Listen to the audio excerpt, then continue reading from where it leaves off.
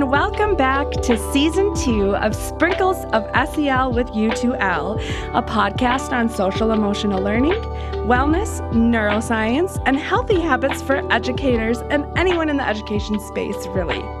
I'm Lauren. And I'm Namratha. And we are the SEL team here at United to Learn. So if this is your first time hearing about SEL, or maybe if you've heard about it but you're still confused, that's what this episode is about. If you listened to Season 1, you've heard us talk about the basics of what social emotional learning represents in our very first episode. But to kick off Season 2, we want to take a deeper dive and help level our understanding on the state of SEL, the science, the success, and the setbacks. So, before we begin on the state of SEL, I want to set the stage with a little pop quiz. Are you ready, Namratha? I am ready. All right. First question.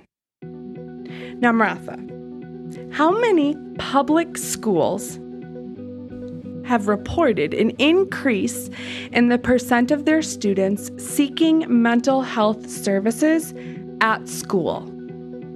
How many out of 10? So for 10? every 10, Okay. How many of them are reporting that students, and there has been an increased percentage of students needing mental health services at school? I'm going to guess it's above the majority, so I'm going to guess at least 6 out of 10 schools. Close. Okay. 7. Oh, okay. So for every 10 schools, 7 of them are reporting that they have an increased number of students in need of mental health services. That's a majority. That's more than majority. That is a majority. Yikes. Yeah, and that's kind of setting the stage for us a little bit, right? If we are in the middle of especially a teen mental health crisis, we need supports on campuses, especially if our students are spending 8 or more hours of their day on their campuses. Right. Mm-hmm. So we're going to go ahead and we're going to dive into the background of SEL. So SEL is one of those fields where I think we all get a little confused sometimes when we hear it because there's just so many different phrases and words and different structures to it that we all get a little confused about. So why is it so hard to grasp? It's because it's still a pretty young field. Much like our children's minds, SEL is still growing, it's still adapting and evolving. But the good news is it is evidence-based. There has been numerous studies showing that SEL interventions have been proven to positively impact school culture, academic behaviors, and school attendance. Wait, did I hear you correctly? SEL, social emotional learning skills and wellness, impact school culture? School culture, our academic behaviors. Academics? Academics? It's crazy, right? And our attendance. So attendance? I mean, these are all things that as our schools, we're looking at these as indicators of student success, school success. So this levels up really well to our districts and our policy studies. And so this is really interesting for us to keep in mind that something as simple as social and emotional growth can really have that long-standing impact, right? Tell me more. Yeah, let's just dive into this, right? So when you talk about SEL, when you are diving into this field, there's going to be so much that comes to light. And one of the main key findings comes from an earlier meta-analysis around 2011. They analyzed numerous studies involving over 270,000 students. So these are students from elementary to high school age. And when all these studies, this big meta-analysis found that across this age group, students who participated in an SEL program had an 11% gain in their overall academic performance compared to their peers who didn't perform or who didn't participate in these interventions. So students who practice SEL, schools who foster great SEL practices allow students to engage in great SEL practices, and it's shown an 11% gain academically? Exactly. 11% gain. So that's huge, right? When you're looking at just your test scores, that's a huge gain. And that's proven to have long-lasting impacts apart from student success just in that short-term period of time. So follow-up meta-analysis have found that effects of these SEL interventions in schools also demonstrate lasting impact on academic success, with students who participated in these interventions scoring an average of 13% higher than students who didn't. Okay, wait. So let me get this straight. Like basic, everybody accessing SEL practices causes an 11% gain in academics.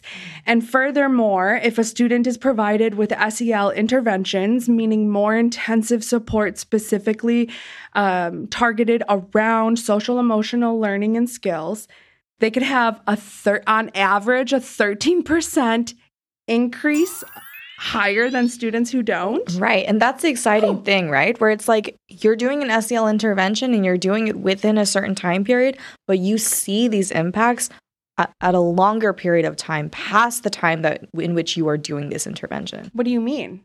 So students who have participated in SEL interventions, they're not just improving academically, right? We see long-lasting impacts not only in their social and emotional skills, their academic skills, but all of this contributes to their positive later life outcomes.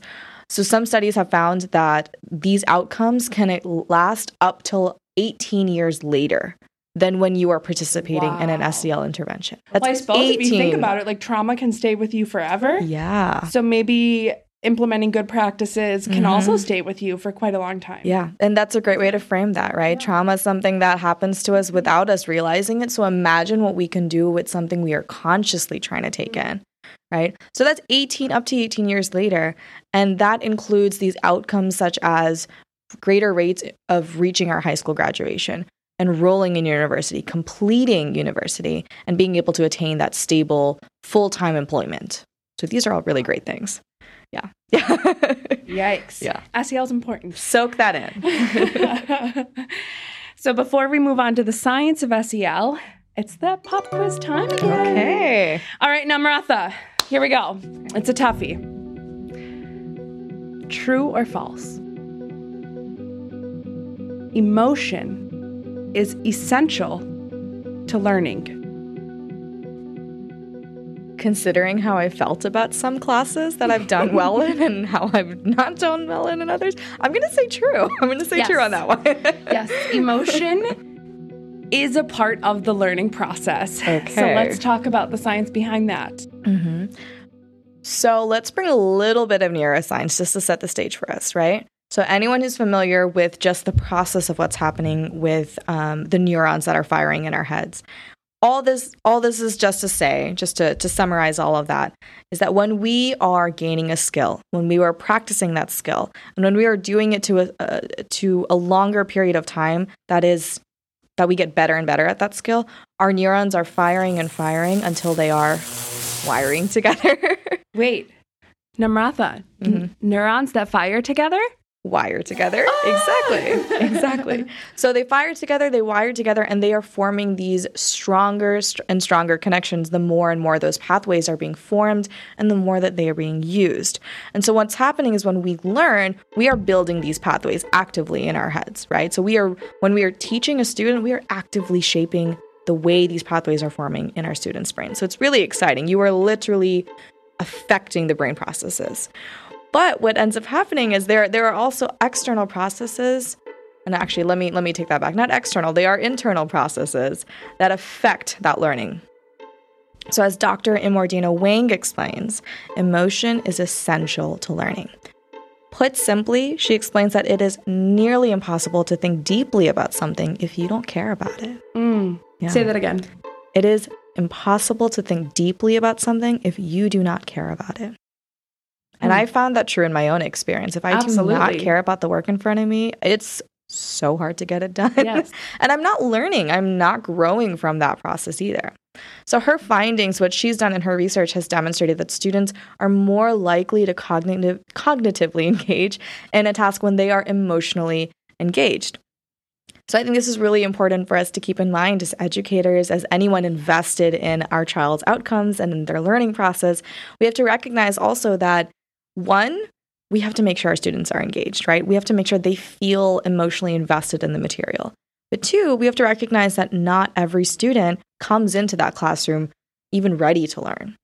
So when anyone is experiencing prolonged stress or trauma, anything that is caused by adverse childhood experiences or Side note, if you'd like a podcast on ACEs, we'd be happy to do it if you're unfamiliar. ACEs are adverse childhood experiences. Sorry, keep going. No worries.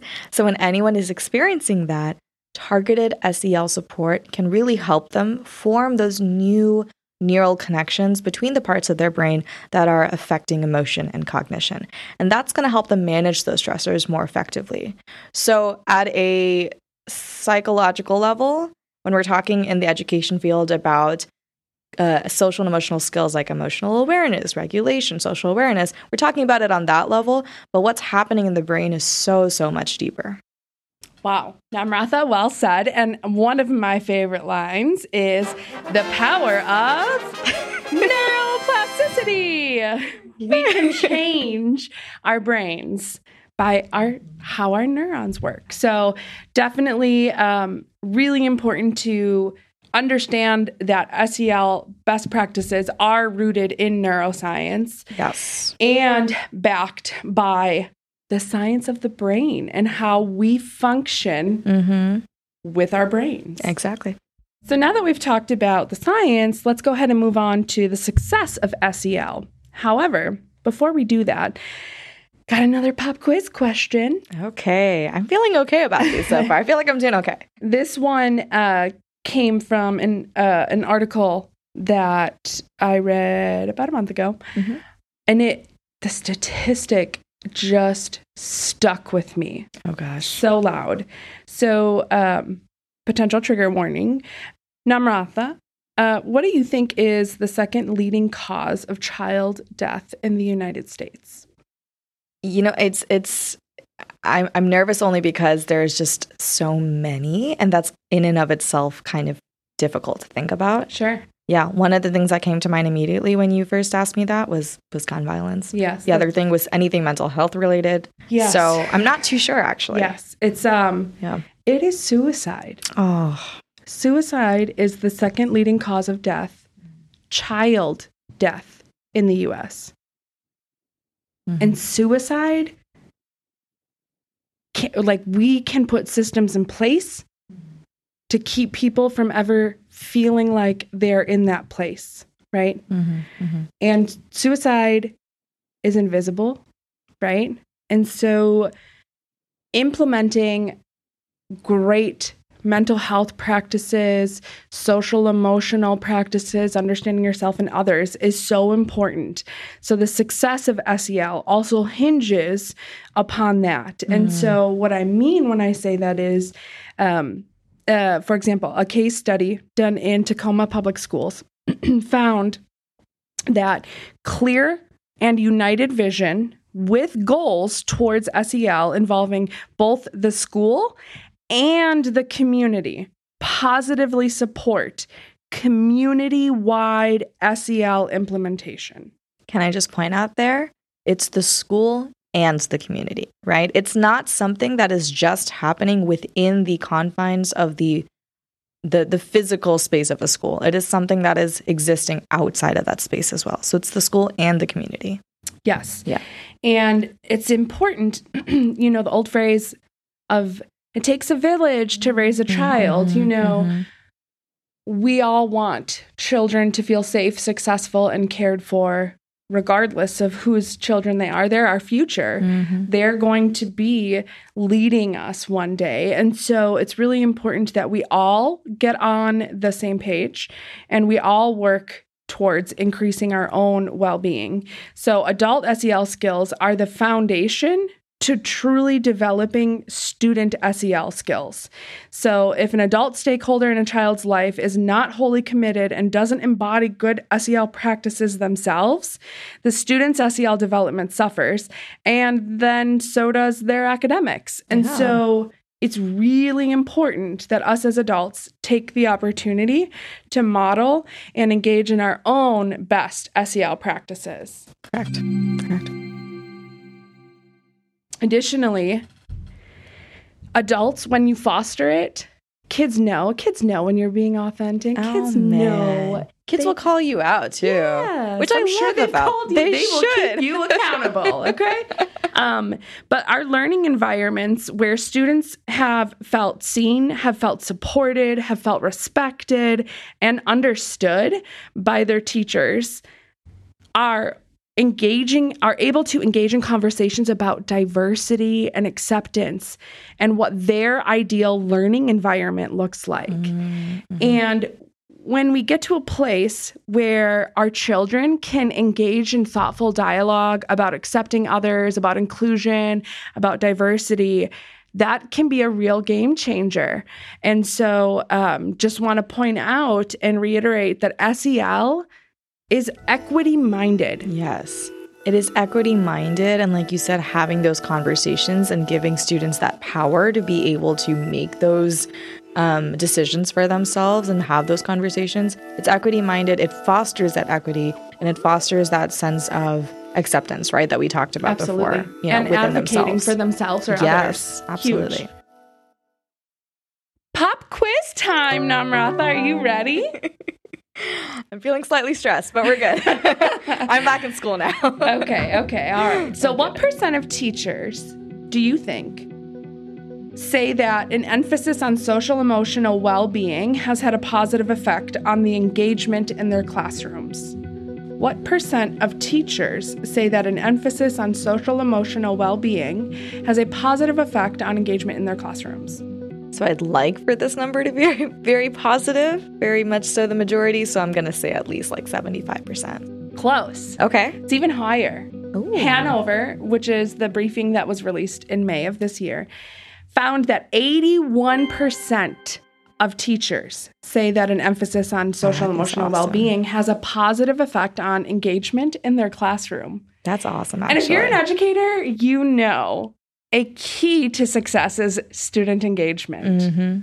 So it's very important to make our students feel a part of the room, be engaged so that they can really dive in and get the most out of their schooling experience. Mm-hmm.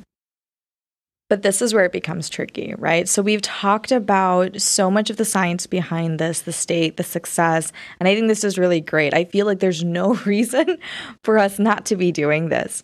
But if we don't have some of what we talked about before, the adult engagement piece of this, if we don't have some of those things, our whole operation falls apart. So studies have actually repeatedly shown that when we do not have educator buy-in, not only do our students suffer, but so do our adults. So if an SEL-based intervention is not implemented with our full staff buy-in, studies have shown that it can actually have a detrimental impact on our students' academic performance. So this is the opposite effect of what we want to be happening right now. On top of that, not only do our students suffer, but our educators' social and emotional health, as well as their teaching and implementation, so their actual teaching skills, are also suffering from this lack of commitment and investment on their end on the SEL curriculum. So we really do want to be able to foster this as the adults in the room. We do want to be able to foster this first for ourselves, right? Because if we're not doing it, if we're not believing it, if we're not imbibing it, our students won't be doing it either. I agree. I'm just going to tell a little story here. I was scrolling social media the other day and I saw the cutest little peanut. She just got out of daycare. Her mom was picking her up. She got in the van, completely dramatic, exhausted, dramatic, over the top.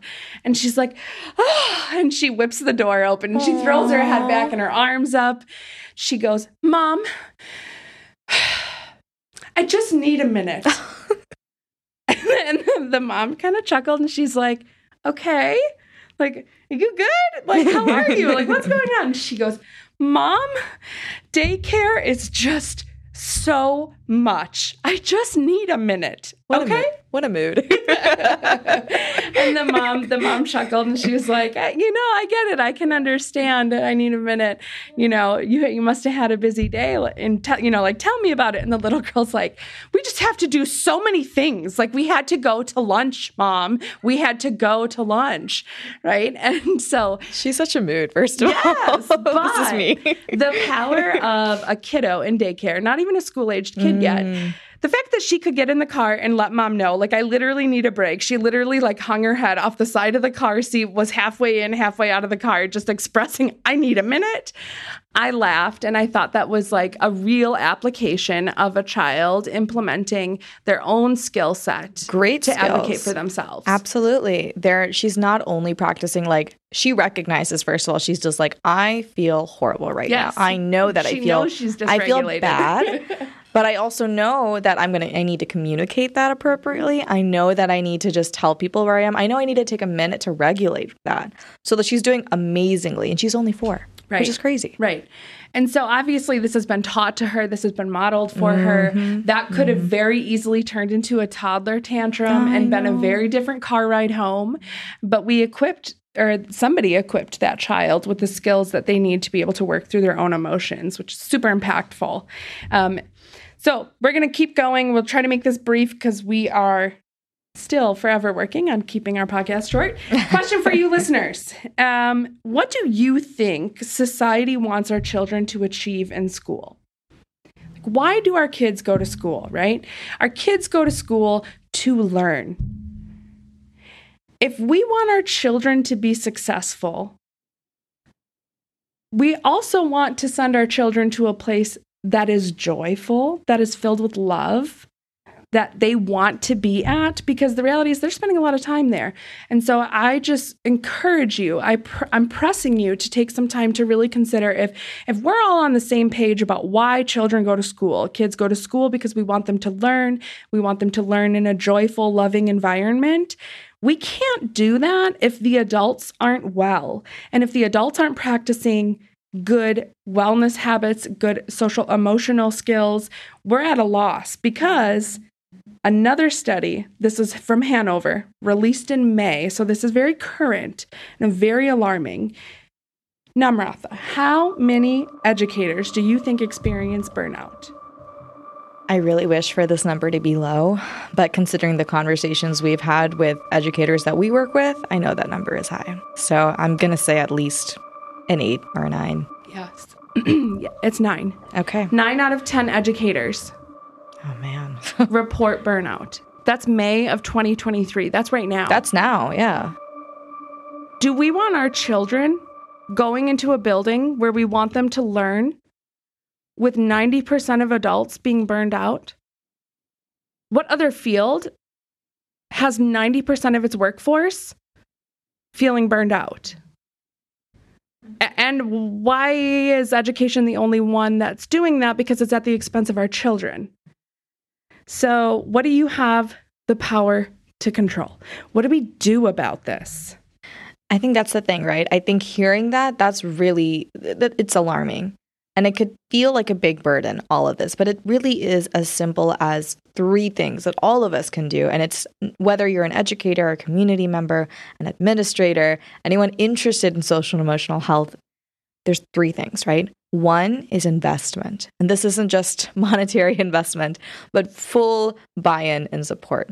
So as educators, right, you have to believe in what you're teaching. And if you haven't believed in it, then you've already given up on that mission before you started. But it also requires all of our investment to support our educators where they are. 2 is support. Like I've just said, 1 person alone cannot move that needle. So we all have to be ready to advocate and support our SEL skills as necessary. Imbibe that ourselves, practice it, because our students are watching. And that leads me into our 3rd thing, which is practicing what you preach, right? So as adults, like we've talked about, if we are not practicing our SEL skills, we're not going to be able to teach it. And I'll just end it off like this really quickly, Lauren. If I'm going to teach you how to change your oil in your car and I haven't done that myself, are you going to trust me to do that for you? Of course not. No. No, I'm going to think you're crazy, and exactly. I'm going to want to go to somebody who regularly changes oil. Exactly. You're not just going to go to somebody who's done it maybe once. You're going to want to go to somebody who's an expert, right? They've done it multiple times. So we have to be our experts. We have to be the experts and take it upon ourselves, be intentional with our words, our actions, our thoughts, because our students are watching and they are listening and they are learning from us, whether we realize they are or not. Right.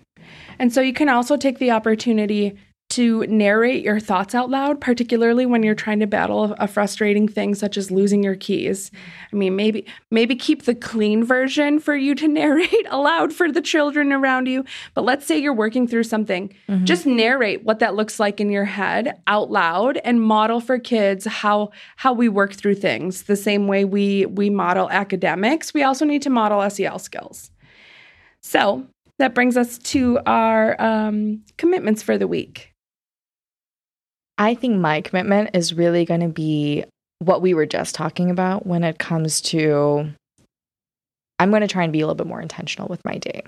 If I am going to do something, I want to be intentional about it. I want to be very mindful of the way I am. If I'm thinking about it, I also want to have that conveyed out in my actions as well and what I'm saying. Yes. So I want that. You're practicing what you preach. Absolutely. I want that unity of thought, word, and deed, you know?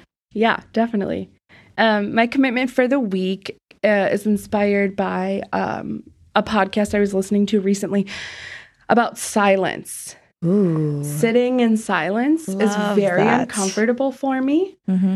I always have an audiobook playing, a podcast playing, a TV going in the background. I'm on the phone having a conversation. Like, I am always engaged in some sort of intentional listening, even if it's like background noise. But I'm forcing myself to sit in silence sometimes and then listen to the silence. Yeah. And I'll just share one thing that you made me think of. I think that's a really great way of learning to be comfortable with what we're uncomfortable with. Totally. So our last piece before we leave is always our mindful moment, which I'm still reading from a book called A Year of Mindfulness for Beginners by Lee Papa. And this message is very pertinent to today. It is by Jerry Metellus, and it is, quote, "If you have never fallen and risen time and time again, you've never learned to walk." Love that. So as you're hitting your trials and tribulations, rocky paths, just know that you're going somewhere good, and this is just the journey, and it's going to be great. So, with that being said, officially, Season 2, thank you for those who are tuning in and listening, who are our amazing SELs last season. And if you're new here, we're so excited that you're here. Follow us on social media at United to Learn. You can see everything our organization does. We'll post all of our updates and episode releases there. And of course, last but not least, SELs, we love you. We see you. You are amazing. You are great. You are going to achieve incredible things. You will get over any hurdles you're experiencing, and you're going to come out on top. It'll be okay.